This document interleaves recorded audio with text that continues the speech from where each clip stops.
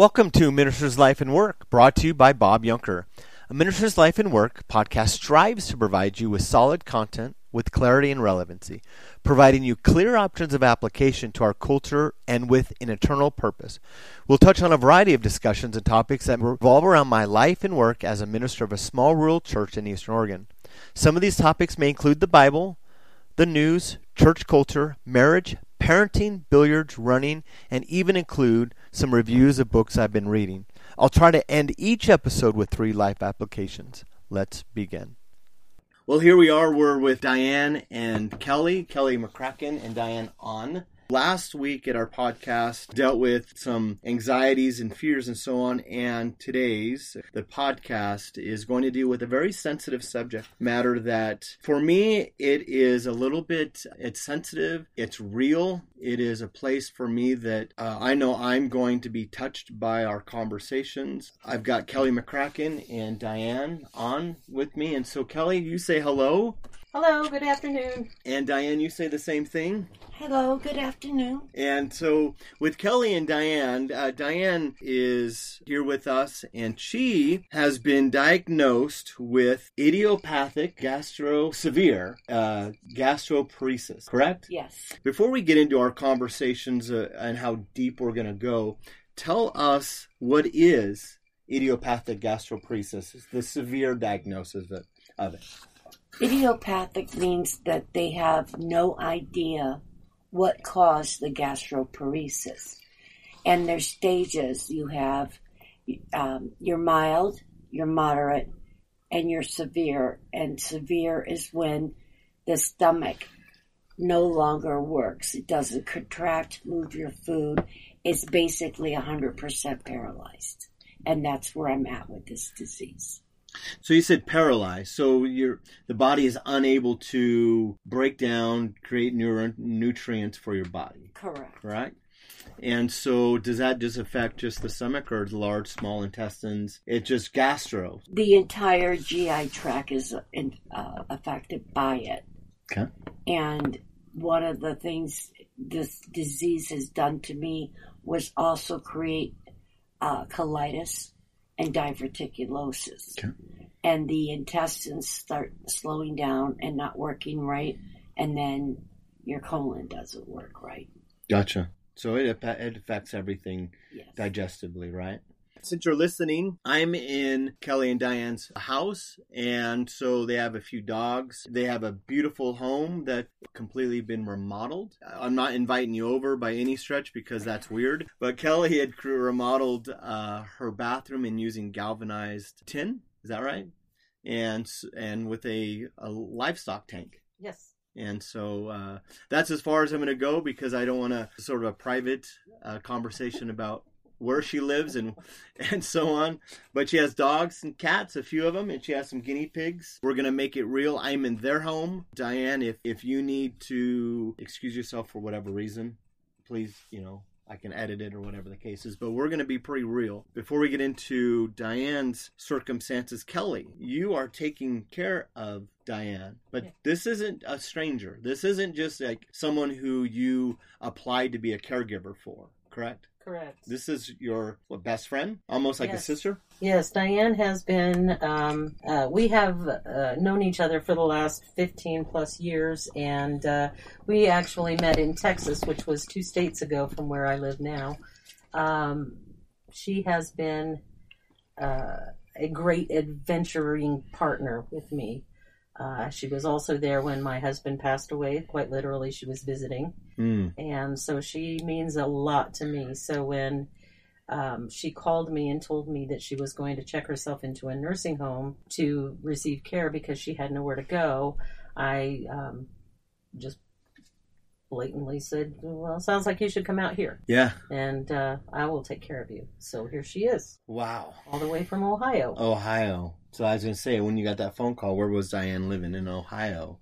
Wow. I was living with my sister. She had bought a home, and I was going to move from Texas to Ohio, and I thought I'd get my own apartment, but she didn't have a husband. The kids were all grown up and gone. So she wanted me to share her house with her, and she was lonely. And I said immediately, yes. You mentioned your husband. Yes. And Diane was with you when he passed away. Yes. Caregiving for you is something that's not anything new. You've done caregiving? Yes. I took care of my in-laws, one with Alzheimer's, one with dementia, late stages. And then my husband was sick for 6 years with cancer before he passed away. And I tout myself as I'm not a caregiver, yet somehow I fall into that role quite frequently. Yeah. I took care of my mom for 6 months after I moved back here, and now Diane. Wow. No, I do not look for that opportunity. No, it's not like you signed up for it, but it is interesting because you and I have had those conversations regarding caregiving. It's not what you've wanted, but God has designed it that in circumstances and journeys of your life, you've literally rolled up the sleeves and done what has to be done. Yeah, and that's me being part of home health and hospice as a chaplain. I've got a little bit involved with that process, but it's different regarding a loved one. And there's one that's like a job, but this isn't a job. This is just a place where God has you to continue the relationship, but just looks different. It's a journey. It's an adventure. Yeah, you use the word adventure, and we're going to go down that road today on the adventure, because this is an adventure. Yes. I approached Diane and Kelly about less than a week ago, about this opportunity, and I don't know where it will go.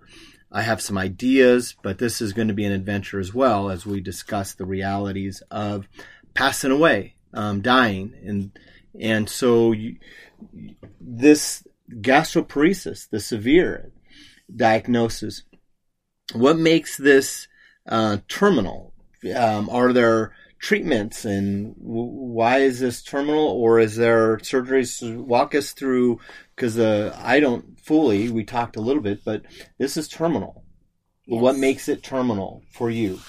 What's making it terminal for me, I have 170 allergies to medication.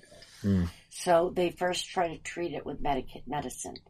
Unfortunately, the medicines they want to use causes severe anaphylactic shock. So they can't do that. The other options are surgeries. You have a gastric stimulator. Okay. The gastric stimulator wasn't an option, because my gastroparesis was not caused by uncontrolled diabetes. And that gastric stimulator works well for those who have gastroparesis that was brought on and caused by uncontrolled diabetes for many years. Surgery, I did qualify and was a candidate for what they call the POP procedure, also known as pyloroplasty. However, at my post-op visit, the doctor told me that because the pylorus was so tiny and so thin that the surgery wouldn't hold, they were hoping to buy me a year, but that it would fail in 5 to 6 months. The surgery has failed. Gotcha. Tube feedings to sustain me are not an option, because everyone gets infections from tube feedings. And there's multiple surgeries to go back in and take them out, put new ones in. And I have other health issues that prevent them from doing multiple surgeries, like 3 or 5 a month. There's no way I can do that. So tube feedings was out, because every antibiotic there is to treat that type of infection puts me in anaphylactic shock, and I do have to be revived. Gotcha. And that's what makes it terminal. It's the symptoms from gastroparesis and the complications that make you terminal. A lot of people live for many years with this. Right. But I don't fall into that category. Gotcha. Which, when you say you don't fall in that category, I imagine that your circumstance is very rare. Yes. Like, there's not a lot of people that are... quite a few people may experience gastroparesis, but under your circumstance, you're an oddity. Right. I don't know. Correct. I don't know if that's the right word, oddity, but what was the doctor's timeline? You know, when cancers and so on, you've heard stage 3, stage 4s, and then all of a sudden doctors will say, well, you have 6 months, 18 months, 5 years, you can live the quality of life of this. And so the hard question that I have, and people maybe are not wanting to hear, but the reality is, what have you been told regarding your circumstance as far as a timeline? What's that? Well, in January, Kelly and I were told that I had about 2 to 3 months, no more than 3 months. Now we're already into February, so I have about 2 months, 2.5 maybe, but more like 2 months. Gotcha. In fact, Doctor told me yesterday that I am at the end of my rope. End of your rope. So Kelly, when you were on that appointments and so on, and you brought Diane home much earlier, how did that sink in for you when you've been told that, or you heard that about your best friend? It's difficult. It's multifaceted. There's a lot of different emotions that play into it. Sorrow, anger, discernment with regards to how, if it's really true or not. A lot of deniability. Yeah. It's, in fact, I'm still denying some of it. She's talking about going on hospice, and I'm like, you're not ready for hospice. We've got adventures to go on. So it's difficult. It's really hard, and there have been a lot of tears shed and a lot of talk about process. But yeah, it's rough. And it's not my first rodeo, so you would think I would be used to it, but you don't get used to that. Losing someone you love is never an easy thing. Well, how you just said that is you should never get used to it. You don't want to be a pro. No. You want to be a pro. No. And I think what's also difficult too is that, Diane, you're walking, you're able to go. You just went to Leavenworth, Washington, saw some beautiful scenery there. It's not like you're incapacitated or you're laying in bed. You're capable, you're able to do stuff. And that's what probably, it's like, makes it a little unbelievable. Yeah, exactly. Yeah. You do research. We talked about this some time ago. You did your research on this. Yeah, go ahead. For 10 months, I researched gastroparesis. I've always been the type of person, like when I was diagnosed with triple negative, stage 3, almost stage 4 cancer, and given only a 3% chance of surviving chemo. My attitude, okay, we got a problem. It's just a glitch in the road. How do we fix this? Yeah. Because this is cramping my style. Let's move on. I want my adventures. And that's the mentality I've always taken. But what I found out after 10 months of research from around the world that I have read and from the best doctors, there is no cure. That's what I came down with. And the disease, the symptoms and complications, you're basically starving to death. Wow. So while I pig out, she sits here and starves. Well, now we're going to get to some of the rolling up the sleeve stuff because you starve. What does a day look like? Here we are in the afternoon, and we chose this because mornings could be rough. So you just share as much as you feel comfortable with, but I think some of individuals don't realize what this looks like and some of the mental and physical things you go through. So what does a typical day looks like?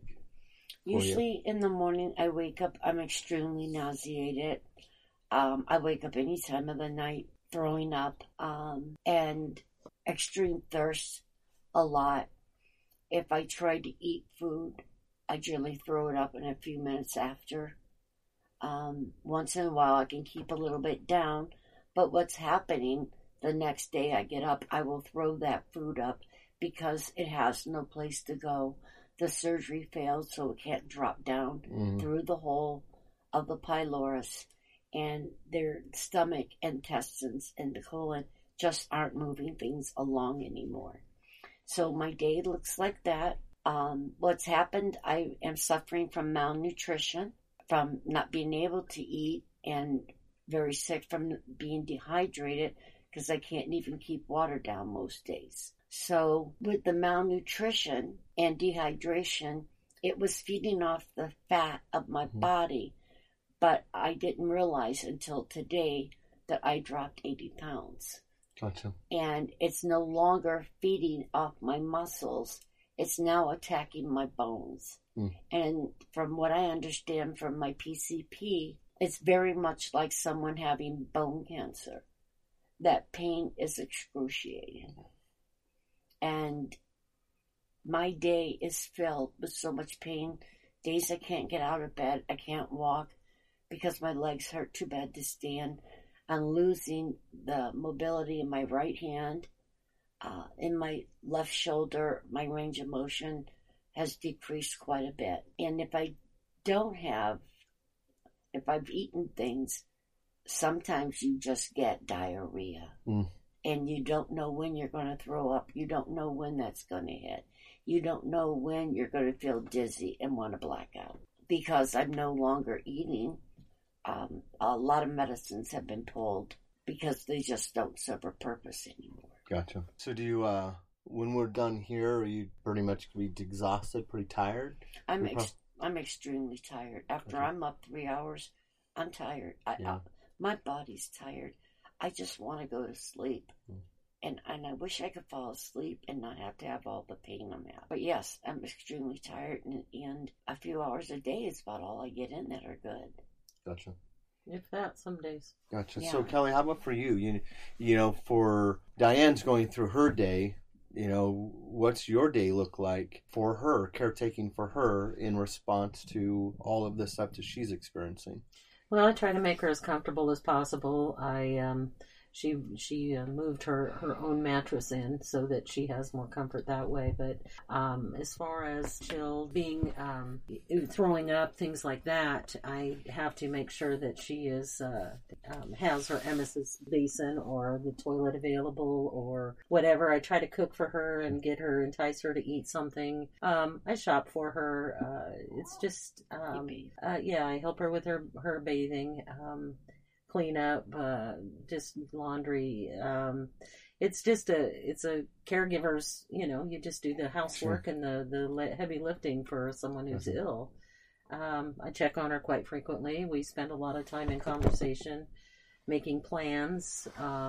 These days, plans for the end, but nonetheless, there's still plans and there's adventure in that. Yeah. Even it's a lot of learning curve too. It's nobody's the same. So caregiving for one is different from the other. So it's just trying to keep her as comfortable as possible. I've scaled back on a lot of my other things that I do.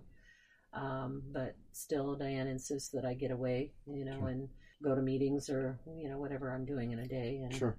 So it's, she gives me a lot of freedom where other people wouldn't, but, she is insistent on that. She still tries to make arrangements to be transported by other means so that, I'm not tied down to keeping the road hot between here and the doctor's office or wherever. But no, she's an easy keeper. I mean, I don't have to cook much for her. Sure, right.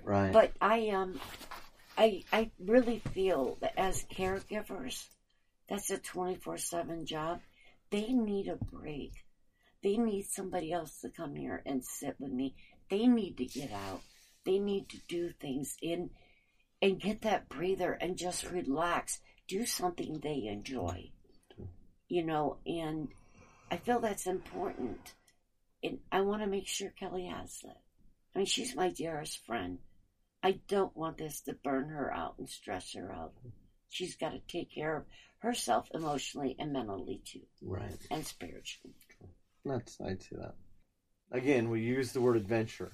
Tell us an adventure that you and Kelly have been on that, there's a lot to choose from. We had some laughter. So you've had some road trips that you guys have made it out alive. You haul trucks. So tell us an adventure that is, because this is what really is the theme that I'm just so adopting and hugging and keeping my grasp on, is the adventure. So what's an adventure that you and Kelly have been on? Okay, Kelly's got one or two I'd like to have her tell. My favorite adventure with Kelly was I came to visit. I flew home. 10, 20 hours later, Kelly was on the phone, asked me to come back. And she told me what's going on, and I said, I'll be there. Unpacked the suitcase, washed clothes, repacked, got on the plane the next day, and headed back to Southern California. Now, where I was homeless. Yeah. Oh, wow. Okay. Yeah, so things transpired that Kelly no longer had a place to live. So and maybe most people wouldn't do this, but this is how we are. It's adventure. Life's an adventure. Grab onto these opportunities and enjoy them. But what we did, we spent our day down on the beach in Oceanside, California. Oh, yes, yeah. Every day we did this, all day. And we'd stop and go place to pick up food or bring it back. And then at night, because we didn't want to spend our money on hotel, we wanted to have fun with that money, we slept in the car at the Amtrak station in Oceanside because we felt protected there. And then we get up the next morning, and I have to have my coffee first thing. So Kelly would get up, and we'd run off to get my coffee, get our breakfast, and head to the beach. We packed up ice, fruit, whatever we needed. And we lived down there, and we would shower at the beach with the outside shower and wash our hair, or we'd bathe in the ocean. Wow. That was one. Play Yahtzee all day? And played Yahtzee on the beach all day. This was one of the most fun adventures I've ever been on with her. I truly loved it, and we did this for a week. A week. We lived on the You're homeless. You're beach bums for a week. Yes. Really? And you use the Amtrak train station as your security. Right. That's awesome. Yep. And I'd like for Kelly, she's got a couple, but... What are some adventures that you can recall that you and Diane been on? Diane and I and another girl from our office, because we all worked together, had my husband, who was a pilot, and we owned a small plane. He flew us down to Nolens, Louisiana, for Mardi Gras. And he took a picture of us next to the plane when we got there, and we were all smiles and just happy for the adventure, but he wanted no part of it, so he flew home and left us there to our own devices for a few days. Is that because he knew that this adventure that you two are going to be on was just going to be totally what? So he left you two. Yes. Plus, I, being the person I am, say, hey, we need beverages and we need snacks. So I put together a snack tray, made a big tall container of the pump type container of margaritas, and I put my hand up to my mouth like a speaker, and I said, welcome, ladies and gentlemen. We will now begin our beverage service. And you pumped it in your mouth. Like that picture when we got to Mardi Gras, we were 3 sheets to the wind. Everyone but the pilot. Yes, everyone but the pilot. Okay, so you get to New Orleans. Nolens, how are you? She rents us this stretch SUV limo. Oh my goodness. So we go to our seedy hotel. This was a last minute trip. So with Mardi Gras, you don't get a nice hotel if you don't make it a year in advance. So we went to our seedy hotel in our nice limo and unpacked, and the tiles were cracking in the ceiling, and I found decon behind the dresser. It was seedy. And when you took a shower, the ceiling of the shower fell down on your head. So you had to wash your hair. So you had to wash your hair again and again. Yeah, but it got cold that year. It was down to freezing, which is nothing here in Harney County, but it was cold there. And so as we were making our way back to the hotel, we were standing out trying to hail a cab in 32-degree weather. And thankfully we were all female, or they would never have picked us up. But 3 days, however many days after that, we got back to the airplane. My husband did come and rescue us and took a picture of us, and we didn't look very good. No, we didn't look. So Look hot. like when you left the Yeah. airplane. Yeah, Yeah, I mean, it was, even worse. even worse. Yeah, we were. But wow. that was just a great adventure, and it was always a spur of the moment, never planned. Let's go do something stupid and crazy and see if we can't get into trouble. Yeah. And we managed to do Managed that. not get in trouble, or you managed to survive. We survived, of course, yeah. But she's always been my great adventurer. And always something. She's always game. That's, I guess, anything stupid I can conjure up, and she's all for it. But Mardi Gras was her idea. No, it was yours. Yes. Yeah, it was yours. And we had a blast. And I think the last great adventure was when the tire flew off of the horse trailer. That was around the same time because I was moving from California up to Oregon, taking all my horse tack and the horses and everything up to my daughter in Utah. And so we were in Utah, almost there, and suddenly the tire flies off of the horse trailer, and I felt it, and so I said, what on earth was that? I look in the rearview mirror. It had gone across traffic, hit the side of the mountain, flew back across the road, and went down into a gully on the other side of a guardrail. So we pull over, of course, and no cell phone service. And so Diane has a video of me. I went and retrieved that tire because I knew no one would believe me. Yeah. And so I got that tire out of the gully, and I had a little sundress on, and I came down the road, pushing that tire along and singing you were singing a Christian song, about, I don't know, it was a gospel sister sing down in Cali at the church. But nonetheless, Diane thought that was hysterical, and she was terrified, so she flagged some guys down to come and rescue us. And eventually I called my son-in-law. He made arrangements, got the horse trailer. It was fine. But yeah, that was a fun one too, because I think we slept in the car quite a bit on that one. Yes, we did. Yes, we did. Mm-hmm. We guys have found comfort in sleeping in such odd, yes, at least cars. You figured out how to make it Mm-hmm. cars. There's a song that Steve Curtis Chapman sings. This is like in the late 90s? No, early 90s, called "The Great Adventure." And I'll make sure that sometime I'll let you guys listen to it. Talks about a great adventure. It just reminded me what you guys are trying to see. Steve Curtis Chapman's a Christian artist who just does a great job.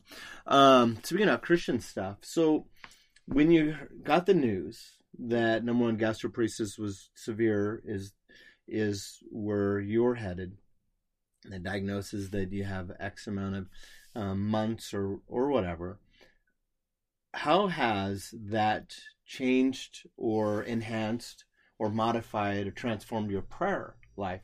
I've got really attached to you in our prayer times. When we pray, it's whew. But how has this process impacted your prayer life? I always prayed for everyone else. I have been praying for myself. I have been praying for the others around me as well, my friends and family and loved ones. But you know what, Pop? I feel like I am on the greatest adventure of my life. This has gone beyond anything Kelly and I have done.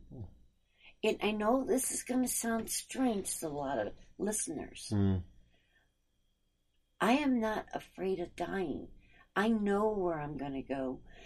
God came to me in a coma, an 11-day coma, and he told me, I will come for you one more time. Oh, wow. And I spoke with him for 11 days. We walked. And when God grabbed my left hand and held my hand, the love, the warmth, I have never felt anything like this. It went through my entire body and soul. I can't explain it. That would do it just in a way that would do it justice. Right. But I know then there is a God for sure. If there was ever any doubt, I knew for sure. People, you're missing it. He's real. Yeah. And this is the strange part and strange comment. I'm excited to die. I'm not afraid of it. How many people get to speak with God and know that God's going to be waiting there with open arms. You're welcomed into heaven. He's there for you. This adventure I'm on and processing everything and everything I'm going through, I'm on the greatest adventure. Wow. I'm going to be with God in heaven. Why would I not be excited? Wow. I think it took a while for you to get to that point, though. Mm. Yes, it did. Sure. It took a lot of prayers. Sure. Well, and you mentioned a lot of tears. There are tears. A lot of hugs. You would use the word in this process for you, Kelly, about denial. That process, and is this really happening, or there's got to be another way, and that can go in a realm of influencing your viewpoint of God. To what if God, I've walked with you this in my life. Now the inevitable question is why? Why me? Why her? If you're so loving and kind, what's the deal?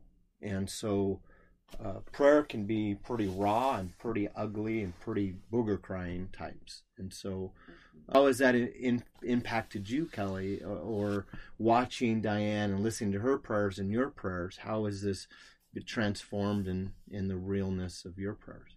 I have always been a Christian since I was very small. I was not a practicing Christian until my husband died, and I turned my back on God and said, I'm done. And I meant it. I started looking into Buddhism and doing other things, but during that process, God made it evident to me that he was chasing me down, that I was being pursued to come back. And there were a couple of instances, occurrences that had happened that made me realize how real God is. And I started believing that I didn't need to trust anything else. That I just put all my trust in God to see me through. And he has. I came here with the intent of not staying. But God has made me see otherwise, and I'm still here 3 years later. But I'm very faithful in my prayer. I know he has a reason. We've asked for healing with Diane, and I think that she rallies. But I kind of believe that this is the one time he's coming for her, and I trust that process. I don't deny that process anymore. Gotcha.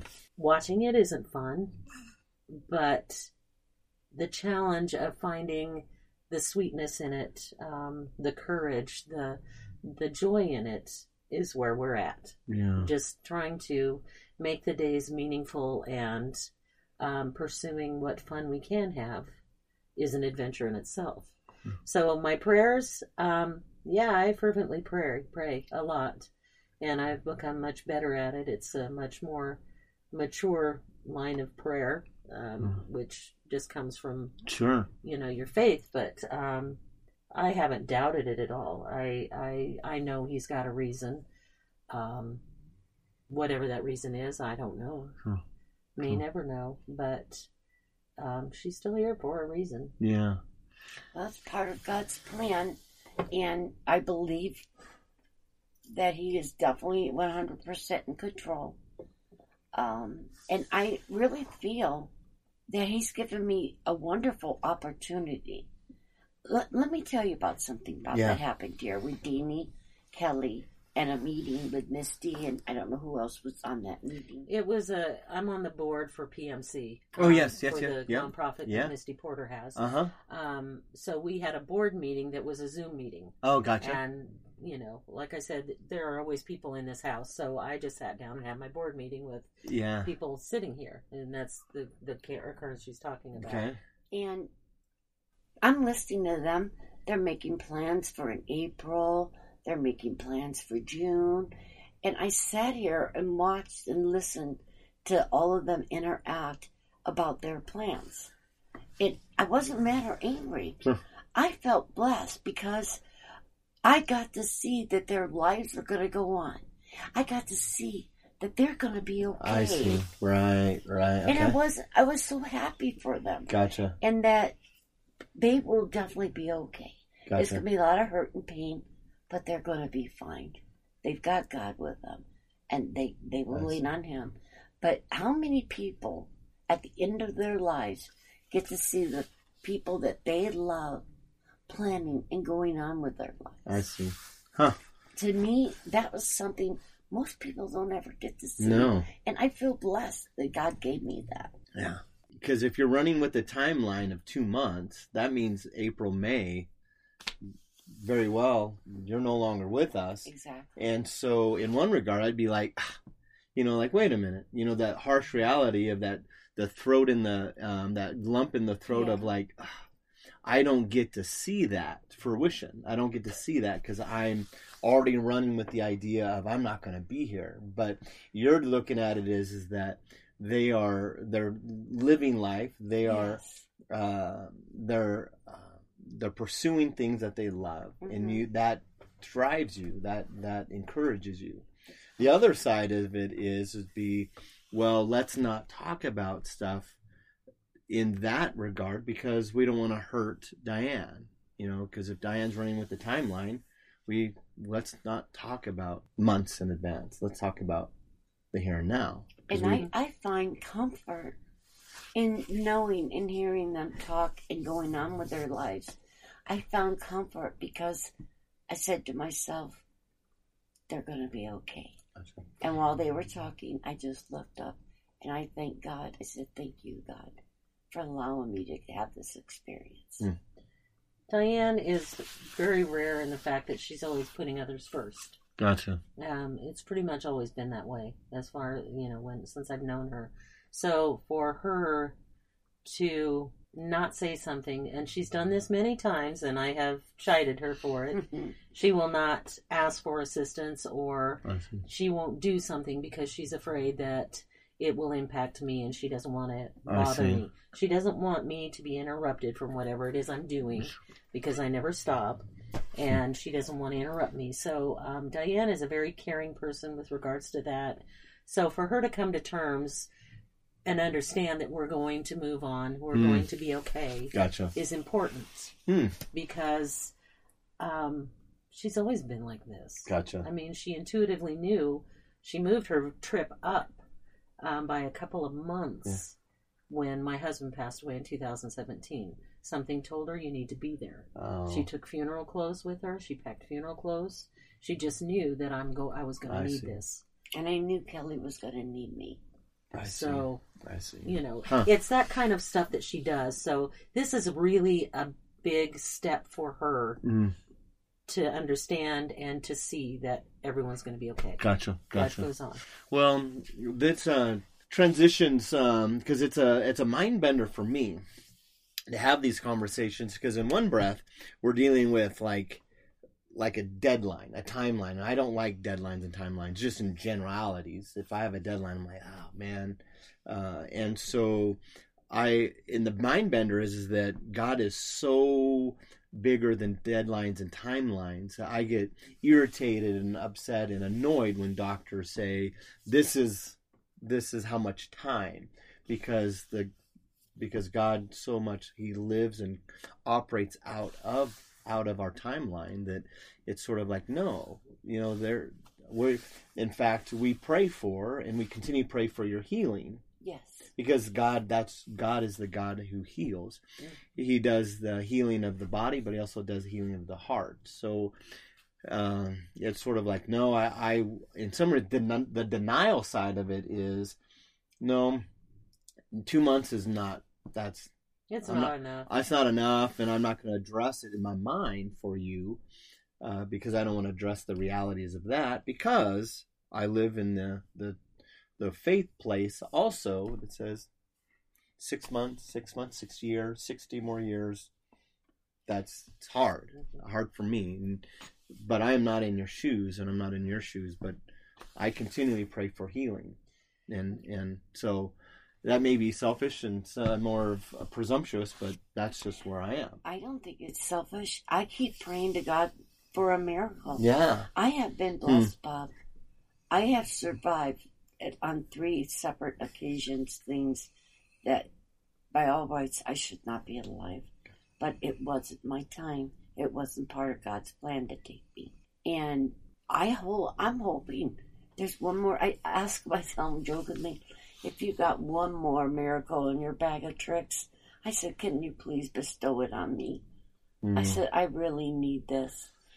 And I said, if not, I understand. And I'm excited to be with you again, God. And one thing that happens from both perspectives, I just witnessed Diane going through this, and I went through this after Paul died as well. But what happens is that you're given that information, and you sit on it, and you have your initial reactions of, fear, crying, desperation, all of those things.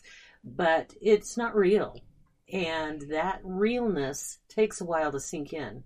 Diane has been here since September. October. And I just watched her. It hit her finally that she's dying.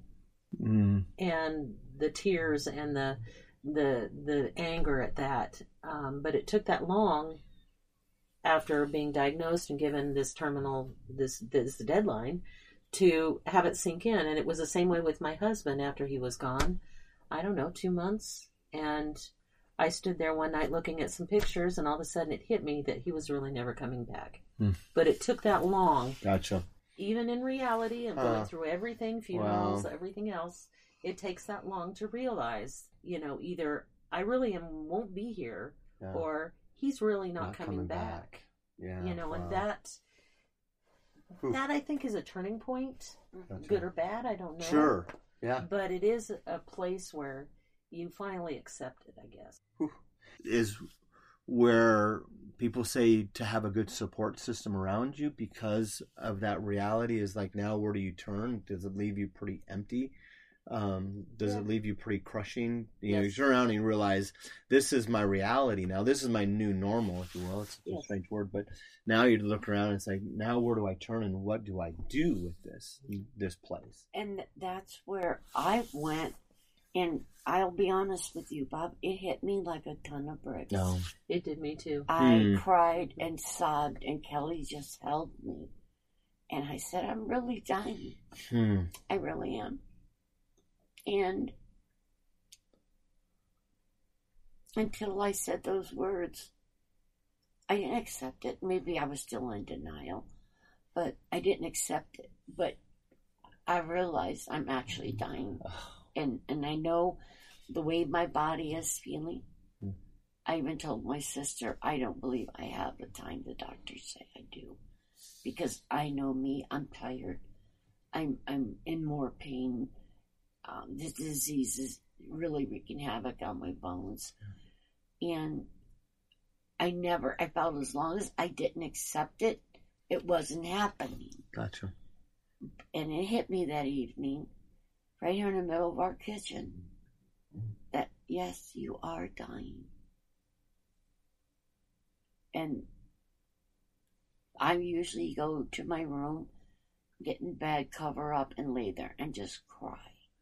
And I allow myself that time to cry and let that out and those emotions out. And I talk a lot more with Kelly now, and it really is therapeutic to talk with someone and to have that support person. So she's not only there physically for me, but she's there emotionally for me as well. Which is the harder part? The physical exhaustion, the doing for someone else, it's different and it's tiring, but the emotional part of it is draining. Gotcha. It's really difficult to watch someone you love deteriorate. Yeah. As a parent, when you watch your parents do that, it's one thing because it's widely accepted. Age before, beauty or whatever, you know. But when it comes down to actually doing it, it's tiring. Yeah, huh. It's difficult to watch. Well, it's difficult to endure. As you mentioned, parent. So I'm raising 2 boys, and whenever they get hurt, or my oldest is maybe struggling, or my youngest is struggling with something, and it's a big deal. maybe it's a hospital visit, or maybe there is a mental thing that I want to take it from them. I want to be that one and say, if there's anything in the world that I could do, I don't want you to go through this. I want to take that pain from you. And to see someone in that pain and there's nothing you can do for them is probably one of the helpless feelings. Yes. Is watching them in their pain, and there's absolutely nothing. Well, you get defensive, you get protective, you want to lash out at the people who are maybe perpetuating this pain in a negative way that could be done better, whatever. You get very sometimes hostile about it, to protect them. And you wonder, can't you do any more? What other options there are? She's in pain or she's going through this. What more can we do? And then the end as the sad and harsh reality is when those words, we can't do any more for you. It's like, we can only make you comfortable. Yeah. Well, and it's not always even a comfort. It's, you feel like they can do more and they won't. I see. So you get hostile. Gotcha. I do. Yeah. And I have noticed that Kelly has become very protective of me. And she's my number one fan. She's now speaking to the doctors and the right people to make sure things are being done that are to my benefit and that will bring me comfort. But the other thing you have to realize, too, is that this person isn't an invalid. Yeah. Like you said, she's still up and moving around, and so you have to allow that person to have that control too. Oh, she is an adult; she can do her own thing. I see. And so sometimes I overstep in a helpful way. Yeah. But she reels me in and says, "Ease up there, lady." Oh man. But it's multifaceted. It's really a dynamic that I wouldn't shy away from if you're posed with the possibility. Gotcha. What I've found is some of the greatest gifts in caregiving for someone you love. I don't know how it is for someone you don't love because I've never caregived for. Right. Given, I should say, for that. But sure. It just builds a bond that you're always going to have. Yeah. A place where you're always going to be able to say, I did it, and I helped her through that journey, and it was worth every bit of it. And there's a major buildup of trust. I trust Kelly with anything and everything, Bob. You build that trust up, you share those tears. And of course, I've always been a little Spitfire. And I thought if I could just figure out what's going on with this disease, I could beat it, like I did with cancer. Yeah. The hardest thing for me to accept was that there wasn't anything else that can be done for me. And you know what she says? I'm like, this is cramping my style, Kelly. I don't want this. Yeah. But you know what she says?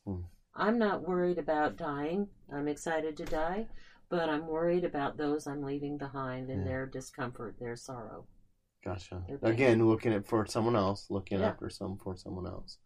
This has been a great adventure, but yet it's been a painful, but a journey. You said the key words that I hope that echoes throughout everyone's ears is that you're not afraid to die. And in some regards, you to be excited to die is a weird concept, but where's the hope? Then, I think you already said it, that this isn't your home, right? Right. The inevitable question is that why would you be comfortable with dying in this realm that you live in now? Like I said before, why wouldn't I be comfortable? Why wouldn't I be excited? I'm going to be with our Lord Jesus Christ. Why would I not be? I am going to be in heaven, that's going to be my greatest adventure I take of my life. Now, I'll be honest with you. This process I've been going through is much like a bad boat ride. But guess what?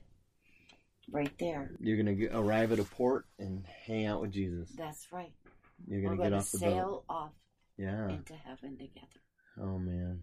In that, I could imagine that is a place of peace that you get. There's the fear of and all the processes of what this is going to look like for the next couple of months and so on, but there's that anchored hope. Yes. That and that hope is confident expectation. You're already knowing he's taking you home, right? Yes, he told me. God himself said, I will come for you one more time. Yeah. And when he told me that, I came out of that coma, and after ripping all the tubes out, I was smiling. And my daughter, I remember, was there, and she asked me, Mom, why are you so happy? I said, I met God. I spent my last few days here talking and spending it with God. I said, why wouldn't I be happy? I said, I know there's a God without a shadow of a doubt. Wow. And does that, Kelly, just like reassures you, however this ends, she's hanging out with Jesus? Yeah, it'll end well. I mean, and the big bonus for me is that I've got all these messages I'm giving her to relay to my husband. There you go. Yeah, absolutely. Absolutely. Yeah, I'm excited for her to die.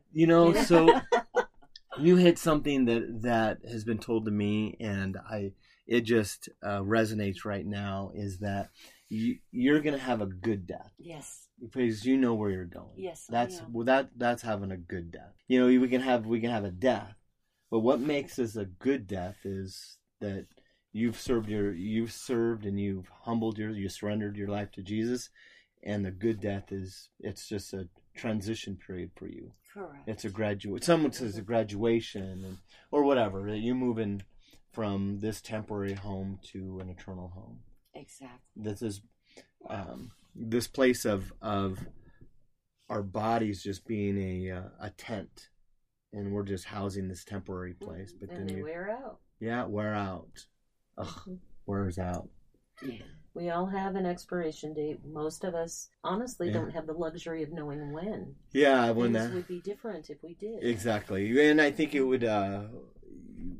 Knowing that death date, you're right. I think we would live differently, and I think that is the removal of where our dependency on God is, because at any moment, our body, He says, "No, that's it. Yep, you're done. Yes, you're done," and at any moment's notice. Exactly. Well, Casting Crowns has a song, "Scars in Heaven," and it talks about it's a gentleman losing his spouse, I'm assuming, and he talks about how she's run her race. And she's, living in the sun with God now. And I just picture that, that we still have our race to run here on earth, and we should run it as well as we can. Be encouraged by the discouragement of life, because you're still alive. Yeah. You get to live one more day, but you also know that the place that you're going is final, that you get to hang out forever, and you don't have to worry about your imperfections or your pain on earth. It just doesn't exist anymore. Huh. Wow. And it means a lot also to help someone through that journey.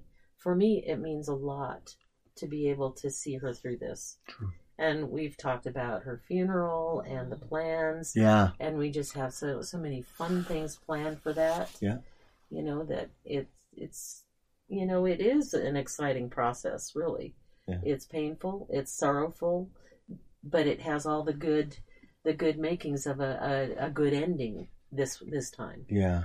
And so, it's an honor to be able to care for her. And I feel blessed to have Kelly in my life, and I feel blessed because I know God brought her in my life for this purpose. I couldn't have asked for a better person to care for me mentally, emotionally, physically, everything that goes into it. But I truly feel that God blessed me with Kelly being the one to walk with me through this adventure, this whole process. And He gave us a lot of fun adventures. Yeah, He sure did. And and we're seeing it a lot. He gave us a lot of fun adventures. There's still more to come. Yeah. Yes. we're not rolling over in our bed saying we're done. Up until the very last, there's going to be an adventure. Mm-hmm. It may look different. It may not be traveling to, I don't know, Antarctica or South, I don't know. St. Thomas. There could be, who knows. But it's going to be an adventure. And even in that process, when that transition takes place, that will be a great adventure. We won't be able to. We'll see it, but you get to experience it. Mm-hmm. And that's what makes for a lot of us who have a relation with Jesus, makes it a little bit envious, is that you get to finally get to go to the very place that Jesus already said, I've built a place for you. Mm-hmm. I'm the mansion, the place that has many rooms, and you get to hang out. We're like, oh, man. Well, the other thing, too, is that you get to go see a lot of people you've missed. Yeah, you get to hang out. I'm looking forward to seeing my twin, Dana. Oh, there you go. Uh-oh. Yeah, I hope they don't hear that. Well, that's right. Well, I tell you what, I was going to finalize this question for us, but you already said it, and is that what would you like individuals to capture? And I think you've done that. You have expressed that core, is if anybody's going to hear some things, think they've heard it. Find the joy. Find the joy in everything you do. Okay. And look for adventure. Look for it, absolutely. Life goes on. Don't be dormant. Even when the worst of the news hits you, until you get to a point where like right now there aren't any more long trips and things, but we can still have adventure just by taking a walk. Yeah. Playing Yahtzee. Yeah. I came in here and Yahtzee was already out, so you guys have already played it. In fact, I will I'll prove it. Oh, Juno has already heard it. Yep. There's a Yahtzee, and I'm going to roll it to see how I do for my only roll. Wouldn't that be crazy if I got a Yahtzee? No, but I almost got. You almost got a full house. Almost got a full house. I mean, straight. Yes. See, look, we're already on it. All right. Well. That's it where we are, and how are we going to get through this life as an adventure, and how we're able to see Kelly and Diane work through this very sensitive, delicate, but obviously great adventure. I think we heard it at the end, where you place your hope and trust in whom you worship will be a good indication of the solidified peace that you'll have while going through this process is going to be key. Having a trust and faith in Jesus, and the hope that trusting, confident expectation that He has a place for us. So stay tuned. If you haven't subscribed to this podcast, please do so. Share this with as many individuals. Can I say that, Diane and Kelly? Yes, I mean, absolutely. this was very sensitive to me, asking them to do this, but they are asking, or at least allowing permission to please send this out to as many people, because there are people struggling with this process of dying and how to deal with it, and they can probably find some comfort that what Diane's feeling and what Kelly is experiencing, it's going to be resonating. So make sure you share it. Thanks for listening. You guys want to say goodbye? Goodbye, everyone. Saddle up your horses.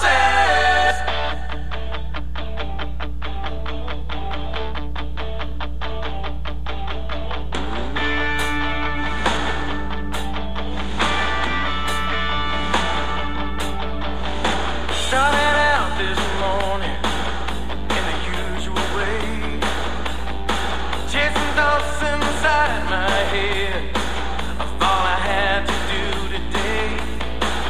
Another time down the circle, trying to make it better than the last. I opened up the Bible and I read about me.